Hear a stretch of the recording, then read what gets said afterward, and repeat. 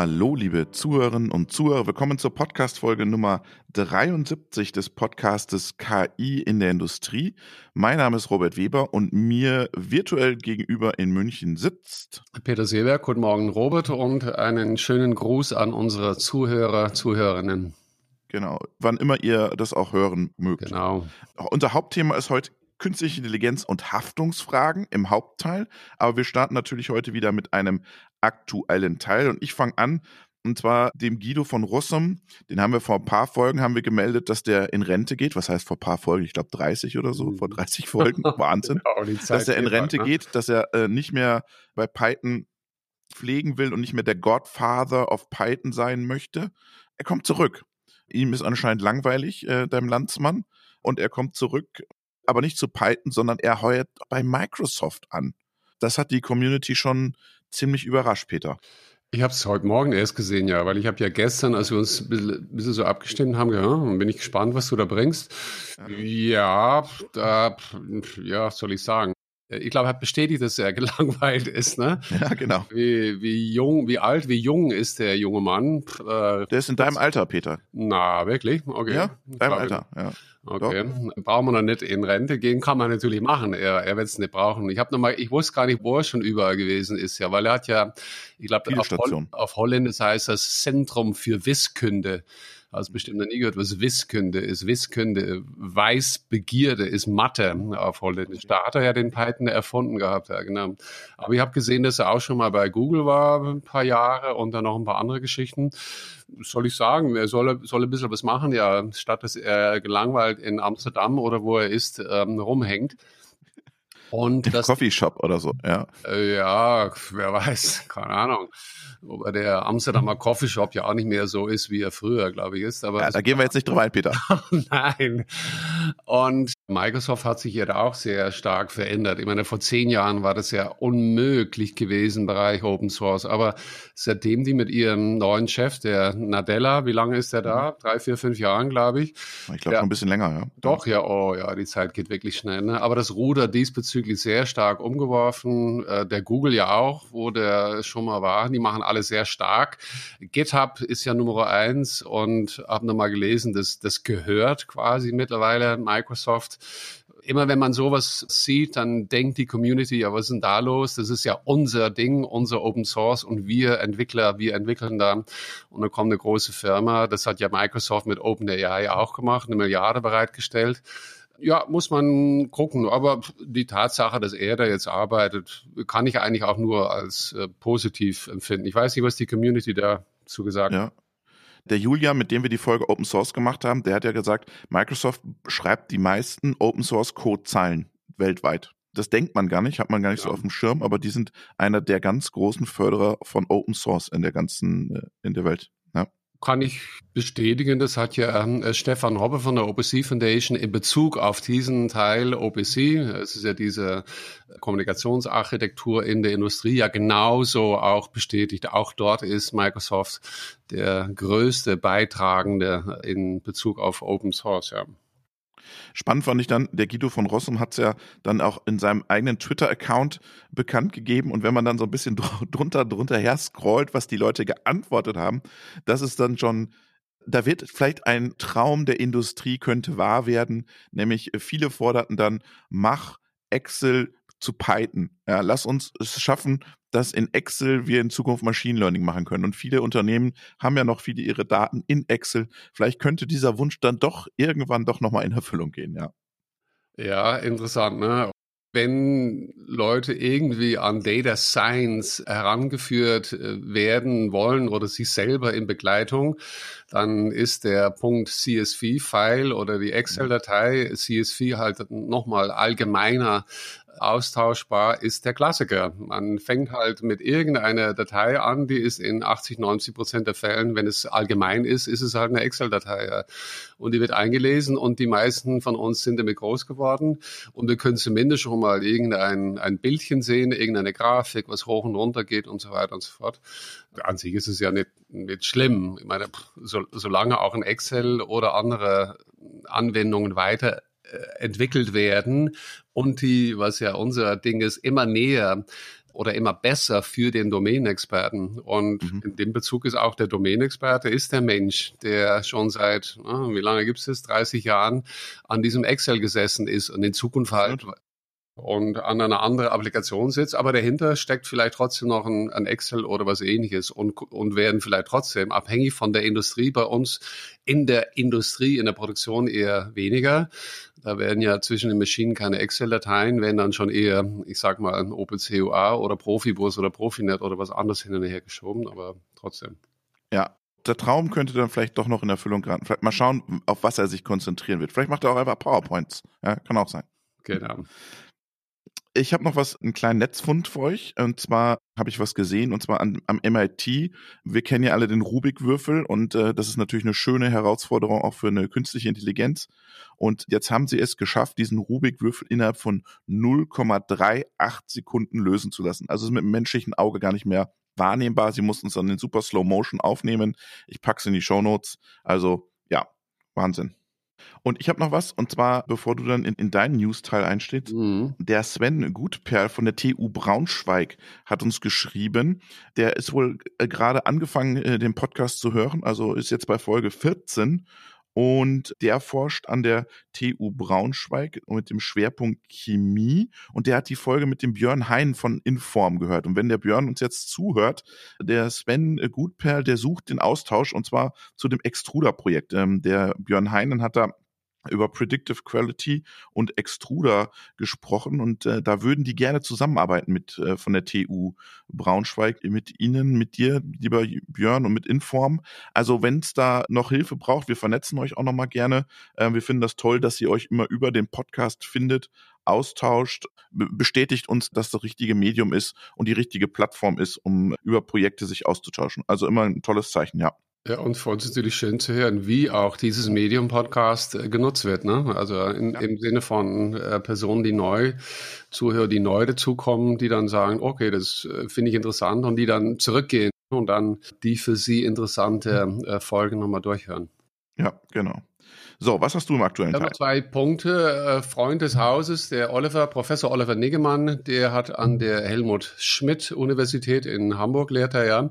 Der hat dort 3 Promotionsstellen im Bereich KI und Machine Learning für den Leichtbau. Da geht es um die Optimierung der Leichtbauproduktion, Entwicklung, Umsetzung von ML-Verfahren, KI-basierte Planung und die Nutzung von neuralen Netzen. Ja, wir machen den Link verfügbar und denjenigen, denen das interessiert, bitte direkt beim Professor Oliver Niggemann Ihnen sich melden. Sehr gut. Und noch was hast du? Ja, ich habe noch einen Punkt. Die Kerstin Linz hat einen Kommentar vom Professor Dr. Volker Grohn, der ist Vorsitzender des Aufsichtsrats der Adesso SE. Und der plädiert für einen Realismus im Umgang mit KI. Er sagt, denn KI ist eben kein Zauberstab, sondern ein Schraubenschlüssel, ein Werkzeug, das für bestimmte Aufgaben passt. Das hat mir sehr gut gefallen. Das ist ja 100%ig meine klare Sicht dessen, was wir hier auch im Podcast machen. 2, 3 Kommentare noch, die ich noch gerne rausnehmen möchte aus diesen Artikeln. Ohne Daten keine KI, aber nicht alles, was auf Daten basiert, ist KI. Man kann das nicht umdrehen. Intelligenz setzt die Fähigkeit zum Lernen voraus, im Fall von KI zum maschinellen Lernen. Und erst die Möglichkeit, sich zu verbessern, bringt Intelligenz ins Spiel. Ja, und diese Intelligenz, sagt er, hat nur wenig mit den kognitiven Fähigkeiten zu tun, die wir Menschen uns zuschreiben. Wenn wir über KI reden, dann über die schwache KI. Das machen wir auch mit kleinen Ausnahmen. Und die starke KI, über die wir normalerweise auch nicht reden, die mit der Bandbreite des menschlichen Spektrums mithalten kann, ist auf absehbare Zeit ein Thema für Philosophen. Und wirklich diese Texte, die ich dort gesehen habe, der hat direkt zu mir gesprochen. Das könnte quasi meine eigene Sprache auch in dem Sinne gewesen sein. Genau. Ja, und ich habe am Ende jetzt noch eine News und ich finde, die passt so schön an den Hauptteil, den wir da haben zum Thema KI und Haftung, weil wir sprechen da ja auch teilweise über Ethik und Rechtsfragen in den nächsten Minuten. Der Papst betet für KI, dass sie für den Menschen gemacht wird. Ich packe das auch in die Shownotes rein, da gibt's einen ganz netten Artikel, dass die Menschen daran arbeiten oder ermutigt werden, daran zu arbeiten, KI zu entwickeln, die für den Menschen da ist. Ja. Genau, ich packe es in die Shownotes rein. Wir nehmen ja Sonntagmorgen jetzt auf. Genau. Und du hast recht, da steht ja auch drin, dass das Thema für ihn nicht neu ist, weil der hat vor ein paar Monaten, glaube ich, mit IBM oder eine Firma hat er, glaube ich, auch an seine eigenen Leitlinien für Ethik. Genau. Und wie du sagst, Thema ist nicht Ethik explizit, aber eher eine mögliche Umsetzung, also ein in Gesetzen gießen von mehr oder weniger Richtlinien, Guidelines, ja. Und da sind wir dann sofort bei unserem Hauptthema, nämlich wir wollen heute über die Haftung von KI-Systemen sprechen. Muss man da was verändern? Wird da was gerade verändert? Wer sind da so die Player in dem Bereich? Und du hast ein Interview mit dem Thomas Kriesel vom Bitkom geführt. Der ist für allgemeine Rechtsfragen bei Bitkom zuständig. Und ein wichtiger Player, was relativ schnell rauskommt, was uns, glaube ich, auch allen klar war, ist, dass die EU-Kommission ein großer Player ist, weil da das ganze Haftungsrecht oder die Haftungsrichtlinie auch liegt. Und ich glaube, was man den Zuhörern, was mir erstmal nochmal bewusst werden musste, wir sprechen auf der einen Seite ja von so Themen wie Maschinenrichtlinie, da hatten wir ja schon mal eine Folge, Peter, ne? Mit den beiden Herrn Ostermann. Und Maschinenrichtlinie ist das eine. Da geht es aber eher so um das Thema Produktsicherheit. Ja, dass du eine sichere Maschine in den Markt bringst. Und dann gibt es aber das Haftungsthema, wenn bei dieser sicheren Maschine trotzdem was passiert. Und ich glaube, das müssen wir am Anfang mal kurz auseinanderdröseln, damit wir wissen, worüber wir genau sprechen. Da hören wir schon schnell rein, was er dazu sagt. Produktsicherheit ist das eine und Produkthaftung ist das andere. Produktsicherheit dient so ein bisschen der Schadensprävention. Es soll also sichergestellt werden, dass möglichst gar keine Schäden entstehen können. Und bei der Produkthaftung, da ist die Intention, dass trotzdem entstandene Schäden ausgeglichen werden durch den Schädiger. Dass also im Wege der Naturalrestitution, nennt man das unter Juristen, dass der Schaden ausgeglichen und beseitigt wird. So ist so ein bisschen die Überlegung. Und insbesondere bei den Produktsicherheitsvorschriften ist halt das Inverkehrbringen ein besonderer Zeitpunkt. Wie gesagt, es darf nur auf den europäischen Markt gelangen, was den europäischen Sicherheitsvorschriften entspricht. Das gilt für die Maschinenrichtlinie noch viel mehr, vielleicht sogar für Arzneimittel oder für Automobile auch. Auch da gibt es Marktzulassungsvorschriften, also für Autos, für Medizinprodukte, für Pharmazeutika. Für alle diese tendenziell recht gefährlichen Produkte gibt es besondere Sicherheitsvorschriften, die eingehalten werden müssen, damit sie überhaupt in Europa verkauft werden dürfen.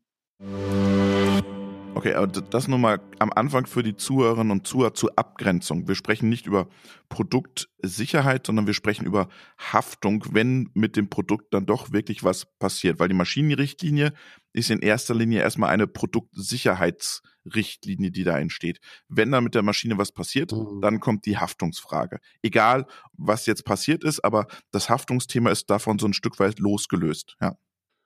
Interessant war auch seine letzten zwei Worte ja recht gefährliche. Ein großes Thema, was uns heute auch begleitet, ist diese mögliche Klassifizierung, ne, in mehr oder weniger gefährliche Produktkategorien. Und das ist ein großes Thema auch zwischen den verschiedenen europäischen Staaten, Europäische Kommission, ob man das machen soll oder nicht. Also vor allem auch aus Sicht der Industrie, die wir ja auch quasi mit KI repräsentieren und auch von VDMA, ich weiß es von vor 1-2 Jahren zurück, immer darauf zu achten, zu sagen, wir müssen aufteilen, weil das, was wir in der Industrie machen, ist wieder anders, als was wir im Konsumentenbereich machen. Genau, und lass uns mal am Anfang die Bitkom-Position uns anhören, wie die zu dem Thema KI neue mögliche Haftungsvorschriften stehen. Da hören wir mal rein.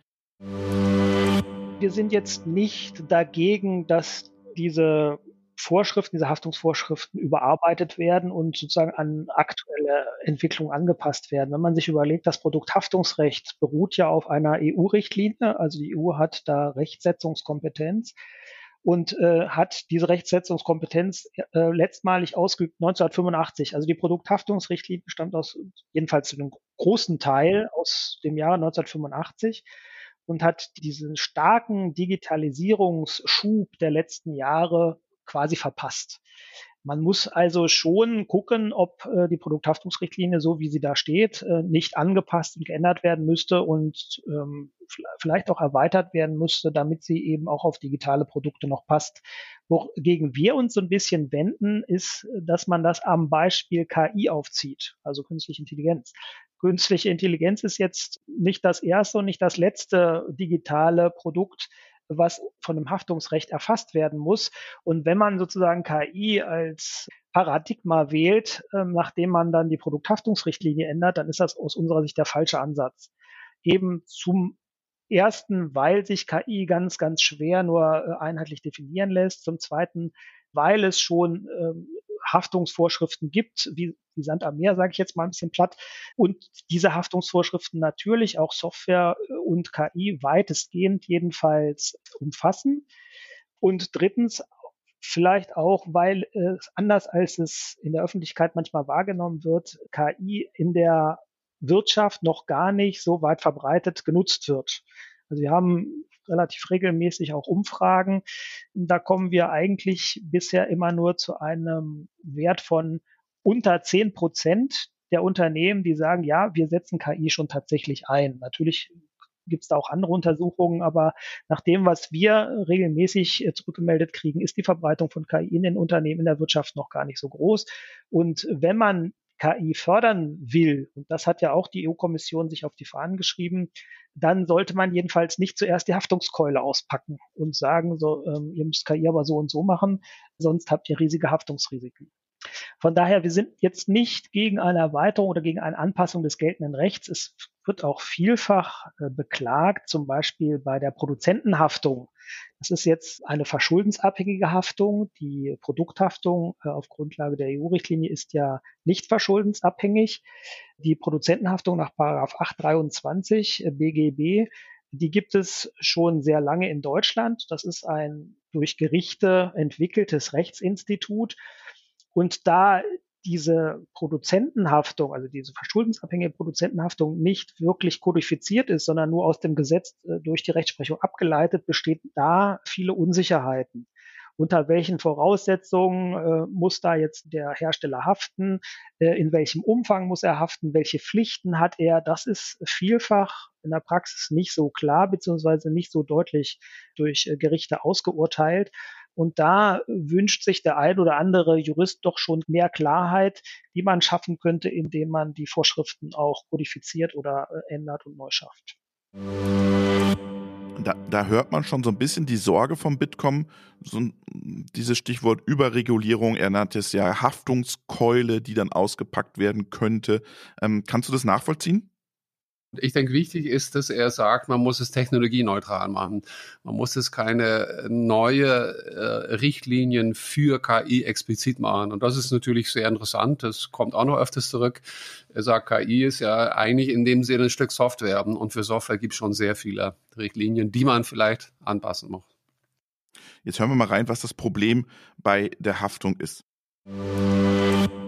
Ja, also wenn wir neue Haftungsvorschriften schaffen wollen oder überhaupt Haftungsvorschriften ändern wollen, dann müssen wir uns natürlich zuerst mal überlegen, für welche Anwendungen sollen denn diese neue Haftungsvorschriften überhaupt gelten. Wir müssen also den Anwendungsbereich eines Gesetzes definieren. Und da haben wir bei KI schon das erste größere Problem. Ich sage es mal vorsichtig. Vielleicht ist das Problem sogar so groß, dass wir es gar nicht bewältigen können. Wir haben nämlich eigentlich keine klare Definition, die für eine Bestimmung eines Anwendungsbereichs für eine Haftungsvorschrift tauglich wäre. Wir haben die KI-Definition der EU-Kommission, die denkbar vage ist. Die EU-Kommission sagt sinngemäß, KI ist irgendwas mit Daten und Algorithmen. Wir haben die Definition einer hochrangigen Expertengruppe auf europäischer Ebene, die sagt, ich darf mal zitieren, künstliche Intelligenzsysteme sind vom Menschen entwickelte Software und möglicherweise auch Hardware-Systeme, die in Bezug auf ein komplexes Ziel auf physischer oder digitaler Ebene agieren, indem sie ihre Umgebung durch Datenerfassung wahrnehmen, die gesammelten strukturierten oder unstrukturierten Daten interpretieren, Schlussfolgerungen daraus ziehen oder die aus diesen Daten abgeleiteten Informationen verarbeiten verarbeiten und über die geeigneten Maßnahmen zur Erreichung des vorgegebenen Ziels entscheiden. KI-Systeme können entweder symbolische Regeln verwenden oder ein numerisches Modell erlernen und sind auch in der Lage, die Auswirkungen ihrer früheren Handlungen auf die Umgebung zu analysieren und ihr Verhalten entsprechend anzupassen. Zitat Ende. Also das ist natürlich auch eine sehr vage Definition. Natürlich umfasst die alle Möglichkeiten der KI, die wir derzeit sehen, aber für die Definition eines Anwendungsbereichs, für eine Haftungsvorschrift ist die eigentlich aus unserer Sicht denkbar ungeeignet.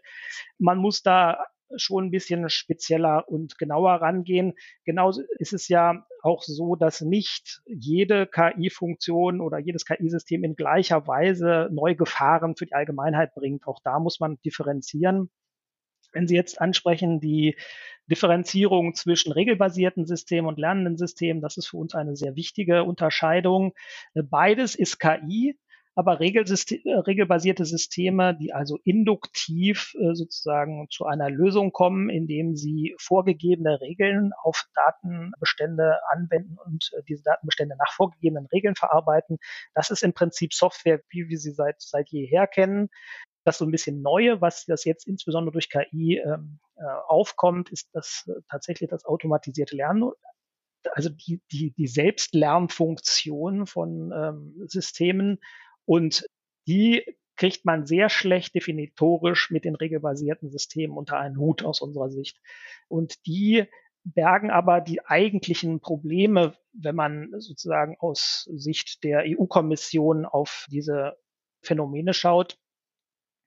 Und diese lernenden Systeme, die handeln sozusagen induktiv. Sie versuchen Rückschlüsse aus vorhandenen Beispielfällen zu ziehen und versuchen sozusagen so viele Beispielsfälle wie möglich zu verallgemeinern und daraus Regeln abzuleiten, die eben nicht vom Menschen oder vom Programmierer vorher vorgegeben wurden, sondern die durch diese Selbstlerneffekte entstehen. Und diese Muster und Regeln werden dann auf neue Datenbestände übertragen. Und diese Erscheinungsform ist doch eine ganz andere als die Erscheinungsform der regelbasierten KI-Systeme, sodass man die aus unserer Sicht nicht in einen Topf werfen darf. Es ist halt vielfach so, also wenn Sie ein regelbasiertes System haben, dann haben Sie eigentlich ganz normale Software, also KI-Software. Das ist eigentlich kein Problem. Ein besonderes Problem haben Sie vor allen Dingen, wenn Sie selbstlernende Systeme haben. Und im Prinzip ist mit dem Inverkehrbringen, also jedenfalls nach geltendem Recht, im Regelfall diese Lernfunktion abzuschalten. Bei Autos auch verboten, sozusagen selbstlernende Autos auf den Markt zu bringen. Sie können zwar KI-Systeme im Auto einbauen, aber diese Lernfunktion darf sozusagen nicht mehr weitergehen, wenn das Auto in der normalen Nutzung auf Deutschlands Straßen fährt. Das ist ja spannend. Du darfst es nicht in Verkehr bringen, selbstlernende Systeme. Das hatten wir auch schon mal, ich glaube, in der Folge Prozessindustrie, wo der Kollege von Siemens, glaube ich, gesagt hat, wir müssen immer ein regelbasiertes System drunter legen, sozusagen, dass der Mensch, das hat er ja gesagt, das ist relativ klare Haftungsrisiken oder Haftungsverteilung, dass man immer ein regelbasiertes System drunter legt, unter das selbstlernende System.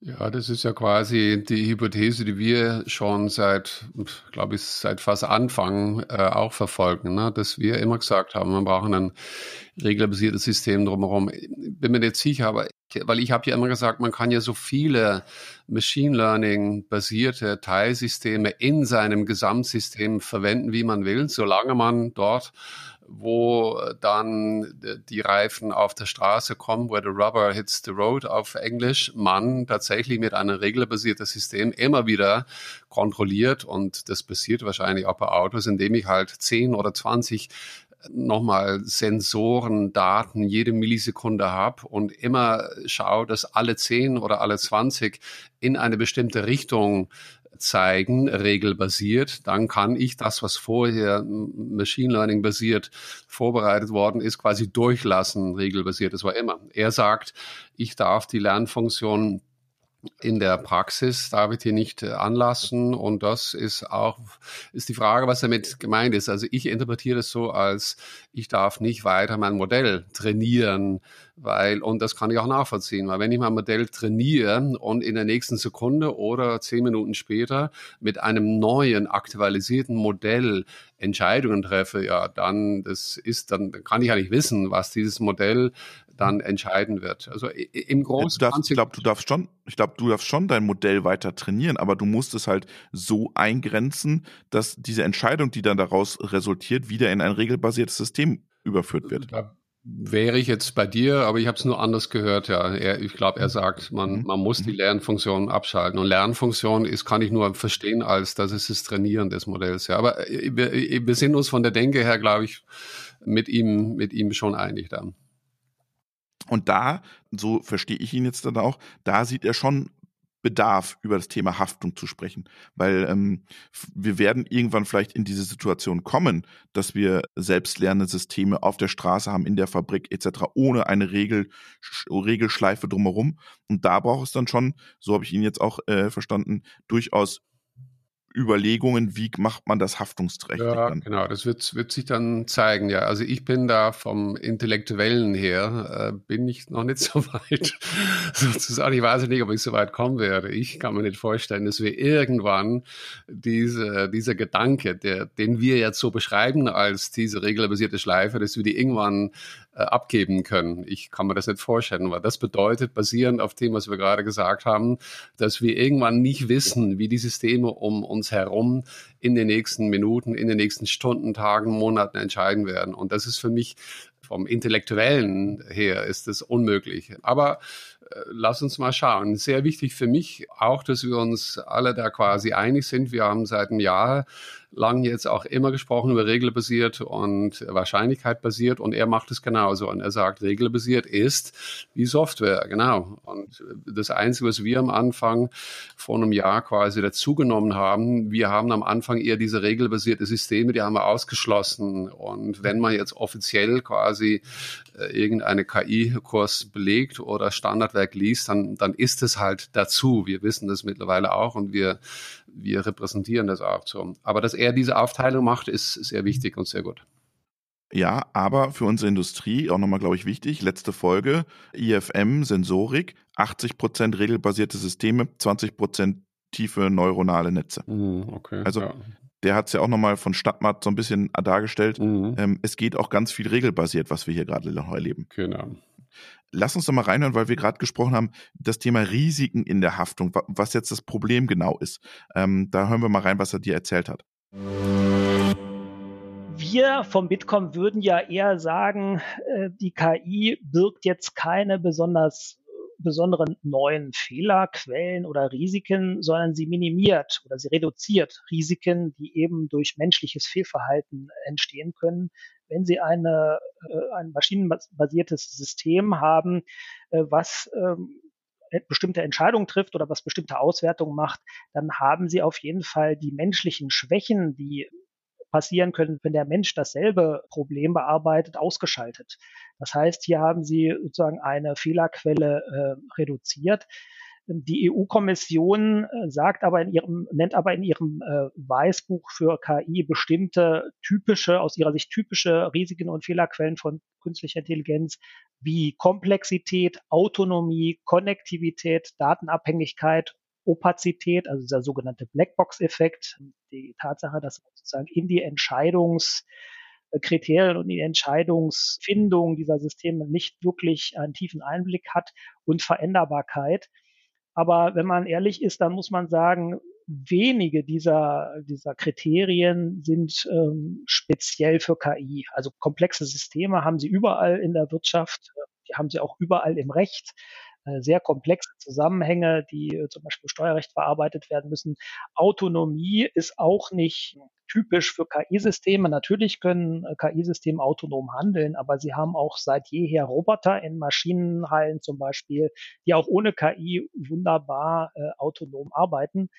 Konnektivität ist auch nicht ein spezielles Merkmal von künstlicher Intelligenz, sondern die haben sie in Smart Home Anwendungen, die haben sie in jedem Handy. Also kurz gesagt, diese Risiken und Fehlerquellen, die die EU-Kommission adressiert hat oder gesehen hat, sind aus unserer Sicht nicht unbedingt typisch für künstliche Intelligenz. Es mag sein, dass sie ein besonderes Risiko bergen, wenn sie mit künstlicher Intelligenz sozusagen kombiniert werden. Aber auf was es aus meiner Sicht der EU-Kommission vor allen Dingen ankommt, ist, dass eben die Beherrschbarkeit vielleicht ein bisschen schwieriger wird bei KI-Systemen, weil man eben gerade nicht so unbedingt nachvollziehen kann, wie die Entscheidungsfindung in diesen Systemen abläuft. Und eine weitere Gefahr, sozusagen eine rechtliche Gefahr, die die EU-Kommission sieht, ist, dass aufgrund dieser schweren Nachvollziehbarkeit der Rechtsschutz des möglicherweise durch ein KI-System Geschädigten leidet, weil er eben nicht so gut nachweisen und beweisen kann, warum oder wie es jetzt zu seinem Schaden gekommen ist. Das ist jedenfalls die Befürchtung der EU-Kommission. Aber auch wir sehen dieses Risiko nicht in demselben Ausmaß.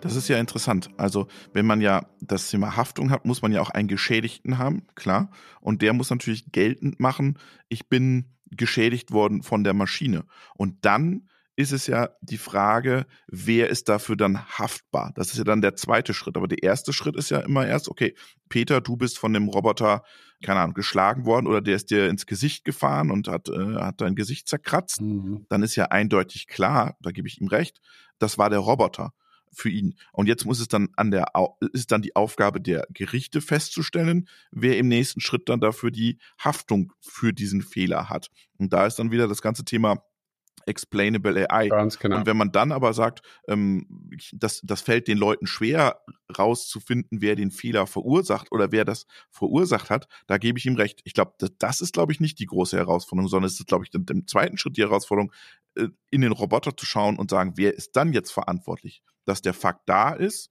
spielt erstmal eine untergeordnete Rolle. Würde ich ihm zustimmen, aus meiner Sicht. Ja, genau. Aber aus dieser Liste der Kriterien, wo er ja sagt, das ist alles kein USP, also kein Alleinstellungsmerkmal der KI, lässt er aber diese Opazität, hat er es genannt. Genau. Du hast das Wort auch schon mal in unserem Buch benutzt, glaube ich. Also wo wir von der Blackbox gesprochen haben, ja. Also früher konnte man, also ich denke, die linke Seite dann regelbasiert kann man durchschauen, ist transparent mit den If-Else-Statements, if x größer als 5, dann gehe links oder rechts, regelbasiert, verstehen wir alle. Und rechts ist dann die Blackbox und die muss geöffnet werden. Tatsächlich. Und das ist wieder diese Aufteilung zwischen links und rechts und vielleicht muss sie aber nicht geöffnet werden. Vielleicht muss sie nicht geöffnet werden. Weil wenn du sagst, links, rechts und das regelbasierte System liegt drüber, dann muss ich nichts öffnen. Okay. Kann sein, gut, aber dann ist es, ist das dann so? Haben wir kein selbstlernendes System. Ist das so? Das kann sein, ja. Kann sein. Solange man die innerhalb des Systems lässt, sagst du, und das System, also wir sprechen jetzt von der Maschine, wir sprechen von der Anlage, die ja sehr viele Subsysteme, Subteile hat, ist im Endeffekt derjenige, der die Maschine oder die Anlage in Verkehr bringt, zuständig. Ich will jetzt nicht zu weit gehen, aber das ist dein Gedanke. Ne? Und das was dann mein Gedanke, er macht das jetzt an einem Beispiel beim autonomen Fahren und wir hören mal rein, weil ich glaube, das ist das Nachvollziehbarste. Ja, zunächst einmal muss man sagen, dass es autonomes Fahren zumindest in Deutschland ja noch gar nicht gibt.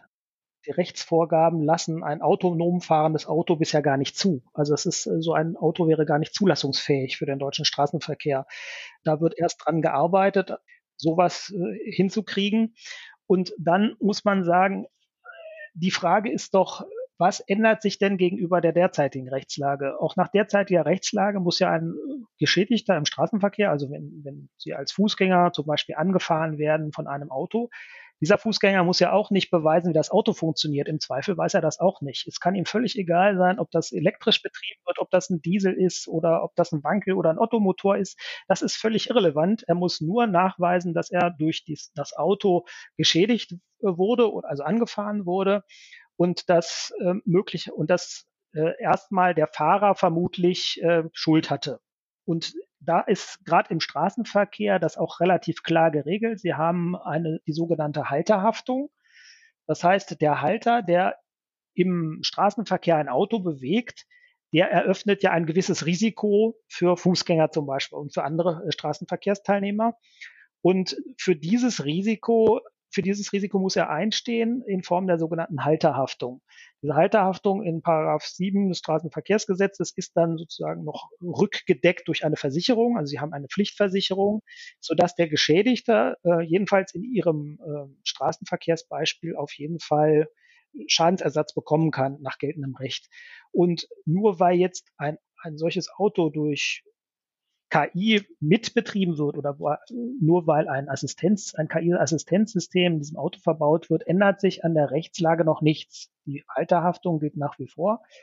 Die Frage ist halt nur, muss man das vielleicht, wenn es dann autonome Fahrzeuge gibt, muss man da über die Halterhaftung nochmal nachdenken. Aber so wie die Rechtslage derzeit ist, kommt eigentlich der Halter oder der Fahrer nicht ungeschoren davon und der Geschädigte kann auf jeden Fall Schadensersatz verlangen. Das ist jetzt eine ideale Welt, die er sozusagen zeichnet. Also es gibt eine Lösung, aber ich habe mich dann gefragt, was passiert denn, wenn jetzt der Halter sagt, naja, ich hätte, also vor Gericht, wenn es um die Haftungsfrage geht, dann sagt der Halter, naja, ich hätte anders reagiert als das System. Ich hätte das schon hinbekommen. Ich hätte den noch ausweichen können. Wer ist denn da der Halter in dem Fall? Also wenn ich kein Mensch. Naja, der Halter bist du, Peter. Also du kaufst den Tesla und oder genau, den BMW mit Level 5. Ja, genau. Du bist der Halter. Nehmen wir mal an, es gibt Level 5. Du fährst jetzt durch die Stadt und der fährt jetzt jemanden an. Dann könntest du ja immer sagen, wenn Level 5 noch Eingriffsmöglichkeiten geben würde, dann würdest du sagen, naja, also Entschuldigung, ich hätte das noch gekonnt. Ich hätte da noch eingreifen können, aber das System hat halt das gemacht. Und dann hast du das Problem, dass du vielleicht noch Fahrzeuge hast, die nicht autonom sind. Da kommst du ja nochmal in ein anderes Problem. Dann hast du auf einmal Leute, die sagen, ich hab da so reagiert und dann hast du ein autonomes System. Also das ist schon schwierig dann, ja, in der Halterfrage, glaube ich. Ja, genau. Sagt er auch, das muss man dann nochmal besprechen. Wir kommen ja später noch drauf, ob dann eventuell die KI dann Rechtsbarkeit werden könnte oder nicht. Ja. Aber verstehst du mein Argument? Ja. Du kannst dir dann immer dir sagen, ich hätte ausgewichen oder ich hätte gebremst. Ja. Könntest vor Gericht behaupten, dann gäbe es Gutachten, die würden sagen, nein, der Mensch hätte nie so schnell reagieren können. Ja, alles gut. Du hättest jetzt sagen können, nee, ich hätte das schon noch geschafft. Ja, also ist für mich schwer nachvollziehbar, ja. In dem Sinne dann, ich meine, Tesla, die in Amerika seine ersten Autos da rumfahren hat und das läuft noch längst nicht alles so, wie es laufen kann, aber gut, wird schon irgendwann besser sein, aber genau solche Situationen, die wird es geben, ja, wo der Mensch dann sagt, ja, hör mal. Und heute ist es ja noch nicht so weit. Ich habe BMW jetzt, glaube ich, hat gesprochen von Level 2,5 oder so mit dem neuen Auto, was sie jetzt auf den Markt bringen. Und wenn es irgendwann aber so ist, dass das alles rechtens zugelassen wird auf ein bestimmtes Level 5 autonom, genau, dann ist es schwer verständlich, dass dann der Mensch zuständig gemacht wird für irgendwelche Fehler, wenn es dann Fehler sein soll, aber irgendwelche Probleme, nicht irgendwelche Probleme, die dann auf der Straße stattfinden. Ja. Ja, und das ist halt dann wieder eine Versicherungsfrage. Ich glaube, das ist dann ein Kalkulationsthema für die Versicherung. Haben wir vielleicht weniger Unfälle im autonomen Fahren, weil die Fahrzeuge miteinander kommunizieren etc.?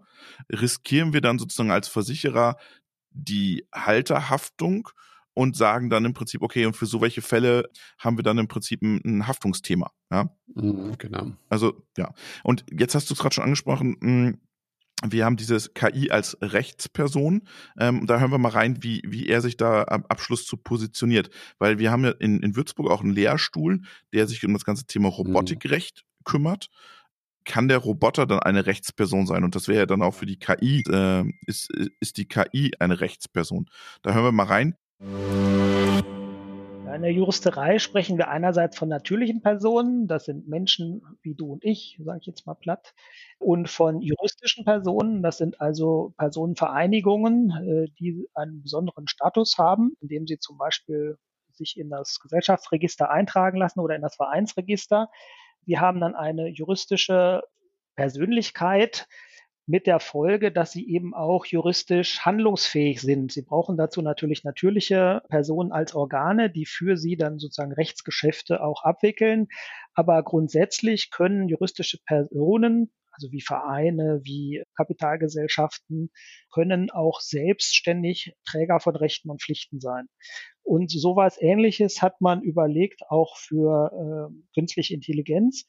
Das ist vorgeschlagen worden vom EU-Parlament schon 2017, meine ich, in die Diskussion eingeführt worden.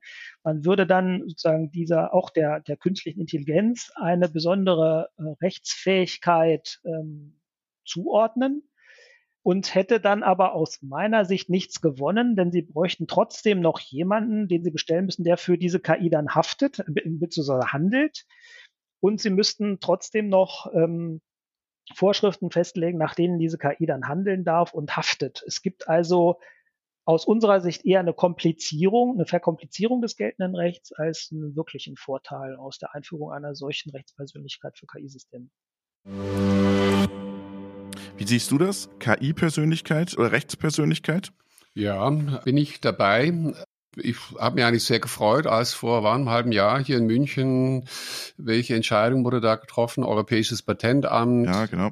Dass es gehießen hat, nein, das steht ganz klar in den Verordnungen, in den Richtlinien. Nur ein Mensch kann irgendwie diese Anfrage erfinden quasi. Und das fand ich sehr gut, weil eben aus der Überzeugung, und wir haben ja vorher im aktuellen Teil ja auch noch darüber gesprochen, KI als Werkzeug. Und so so sehe ich die schwache KI, an der ich ja glaube, die dann irgendwie reguliert werden muss als Werkzeug, und finde es in dem Sinne auch gut. Ich fand es sehr interessant. Ich meine, ich bin selber, hast mal erwähnt, Sängerkreis, Vorstand, e.V. und wie er erklärt hat, wie in dem Fall eine Rechtsperson, AG, GmbH oder irgendein Verein repräsentiert wird durch natürliche Personen. Und diese natürliche Personen, die können irgendwelche Verträge unterschreiben und so weiter. Ich hätte schon fast zurückgedacht und gedacht, ja, wieso hat man das dann irgendwann gemacht vorher? Ich weiß nicht, seit wann es das gibt. Aber das wäre jetzt nicht tatsächlich diese KI, diese Software, von der wir heute gesprochen haben, die reglerbasiert oder wahrscheinlichkeitsbasiert ist, auch noch eine Rechtsfähigkeit, Rechtspotenzial geben, wäre ich überhaupt nicht dabei. Also ich kann da diese Position von der Bitkom voll folgen. Ja. Genau, und es macht ja auch wirklich keinen Unterschied. Also am Ende muss wieder trotzdem jemand natürliches oder juristisches haften, weil oder du machst es dann so weit, dass die KI auch ein Vermögen hat und so, aber da machst du natürlich eine Büchse der Pandora auf, die du wahrscheinlich nie wieder zukriegst. Ja, und vom psychologischen, vom intellektuellen her falsche Richtung. Das geht nämlich in diese Richtung der starken KI, deswegen wir sagen, der ist irgendwie so ein Ding, und dieses Ding, was da ist, was wir nicht sehen können, ähnlich wie eine Cloud. Ich sehe jetzt die Wolken vor mir, aber die Cloud, die sehe ich nicht, und diese KI, die werde ich in dem Sinne auch nicht sehen. Das ist ja im Endeffekt wirklich Software, die auf irgendein Stück Hardware läuft, und das kann nicht sein, dass wir die dann auch noch eine Rechtsfähigkeit, eine Rechtspersönlichkeit zuschreiben. Also da bin ich dabei. Ich fand es eine sehr spannende Folge zum Thema Haftung, wo gerade der Stand der Dinge ist. Ich habe das Gefühl, da muss noch viel getan werden. Ich glaube, die Diskussion ist noch nicht beendet. Gerade das Thema selbstlernende Systeme ist, glaube ich, nochmal in vielen Bereichen noch ungelöst, was da passiert. Kann aber auch die Argumentation der Bitkom ganz gut nachvollziehen, dass man sagt, naja, vieles, was wir aber schon an Rechtsprechung haben oder an Gesetzen haben, an Haftung haben, reicht schon für das Ganze. Und gerade auch in unserem Industriebezug oder wenn wir an die DSGVO denken, da sind ja ganz viele Regeln auch schon gemacht, wie ich mit Daten umzugehen habe, nicht diskriminierend. Also von daher, ich glaube, das Recht, ich finde es immer faszinierend, auch wie Verfassungen funktionieren. Es kann sich immer gut anpassen an aktuelle Situationen, und vielleicht muss man immer nur an kleinen Stellschrauben nachjustieren und nicht immer den ganz großen Hammer rausholen, um alles zu verändern, weil ich glaube, das Recht ist durchaus so offen in manchen Bereichen, dass man sagt, wir können auch so welche Probleme damit lösen. Ja. Ja, aber ich bin immer sehr gespannt.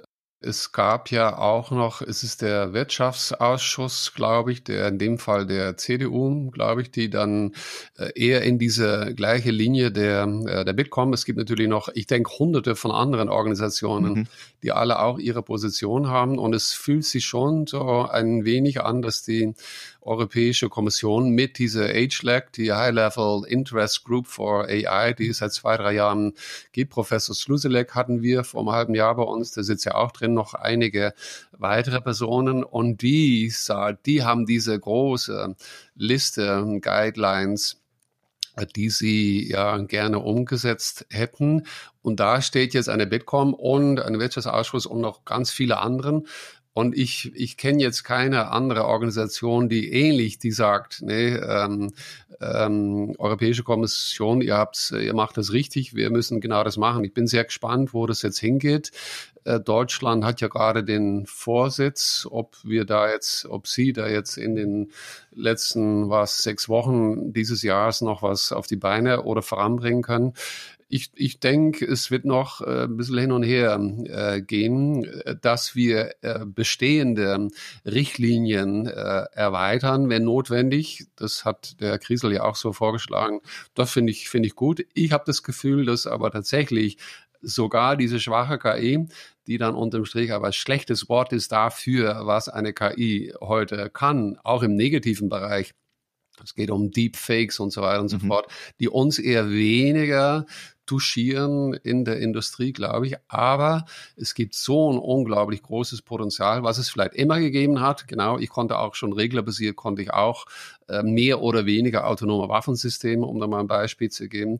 Aber mein Gefühl ist, dass die Entwicklungen so groß sind. Also ich denke schon, dass wir hier oder dort noch eine Erweiterung brauchen in eine Richtung. Das war auch das, was wir heute KI nennen. Einigermaßen hier oder dort, nicht überall, aber hier oder dort reguliert wird. Das war die Podcast-Folge Nummer 73 des Podcastes KI in der Industrie. Ich sage wieder vielen Dank nach München, lieber Peter. Wünsche dir einen schönen Tag, wünsche alle unseren Zuhörern und Zuhörern auch einen schönen Tag. Bleibt gesund und solidarisch. Bis zum nächsten Mal. Robert, danke dir, dir auch einen schönen Tag und freue mich schon wieder auf die nächste Folge.